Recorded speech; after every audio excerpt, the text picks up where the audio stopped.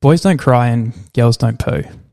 I can say I've had experiences in my 26 years that has disproved both of these theories. My real name is Harrison, but everyone just knows me as Raf. I part own a nightclub and a soon-to-be-open fitness studio, but that's not what I want to talk about. I've always seen myself as an advocate for opening up, trying to convince my friends to talk more and reminding them that having feelings doesn't make them weak. It's in fact the opposite. I think it takes a real man to express how he's really feeling. Ironically, I've never really been good at doing that myself, until now. My beautiful mum Claire died in January 2019. And even though it was a day I'd been preparing for my entire life, that didn't make it any easier. Mum suffered from depression, and the medication she found to be the most effective was alcohol. Mum also suffered from a serious case of the not wanting to be alive, which is often fatal. She was 46.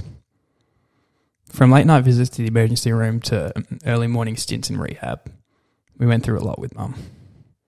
I have countless stories of my time growing up that I really, really hate to think about. One night before an exam, I didn't get any sleep. Not because I was cramming, but because I spent the entire night by a bedside in the hospital. Another thing I'll carry with me still, and probably will to the day that I die, is the feeling I would get before I opened the front door after coming home from school every day. I would always take a moment to gather myself, assuming the worst of what would be waiting for me on the other side. Sometimes she'd be there, smiling, cooking, making dinner. Other days, I wouldn't be so lucky. Before the disease took over, she was a beautiful mother. There was never any doubt that Mum loved my sister and I. She was just sick. And after years of abuse, her body couldn't take it anymore. And now all I have left to remember her by is a voicemail message and her ashes. I've never shared this with anyone except my closest friends. Part of me wanted to keep this a secret forever. But my reason for all of this oversharing is that if Mum's story can impact anyone's life in any way, then she didn't die for nothing.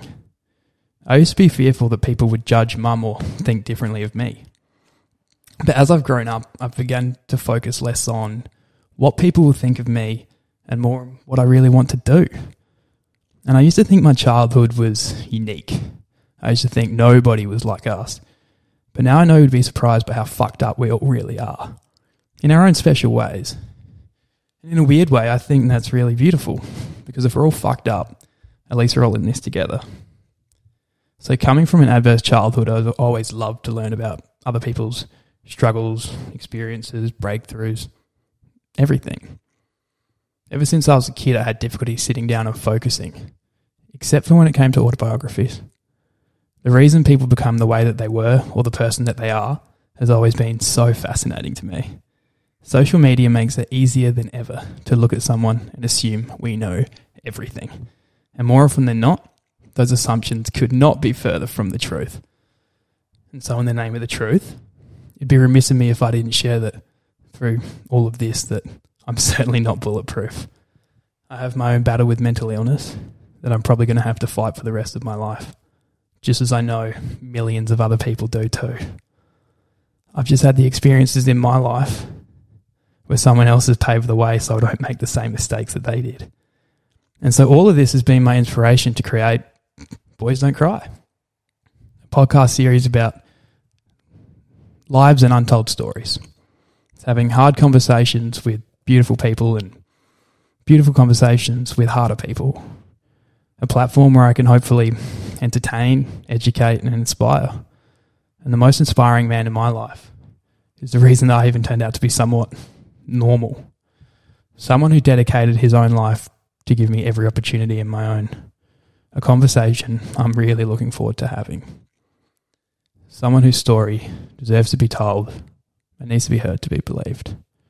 The absolute biggest inspiration in my own life. My hero. My dad. Talk soon.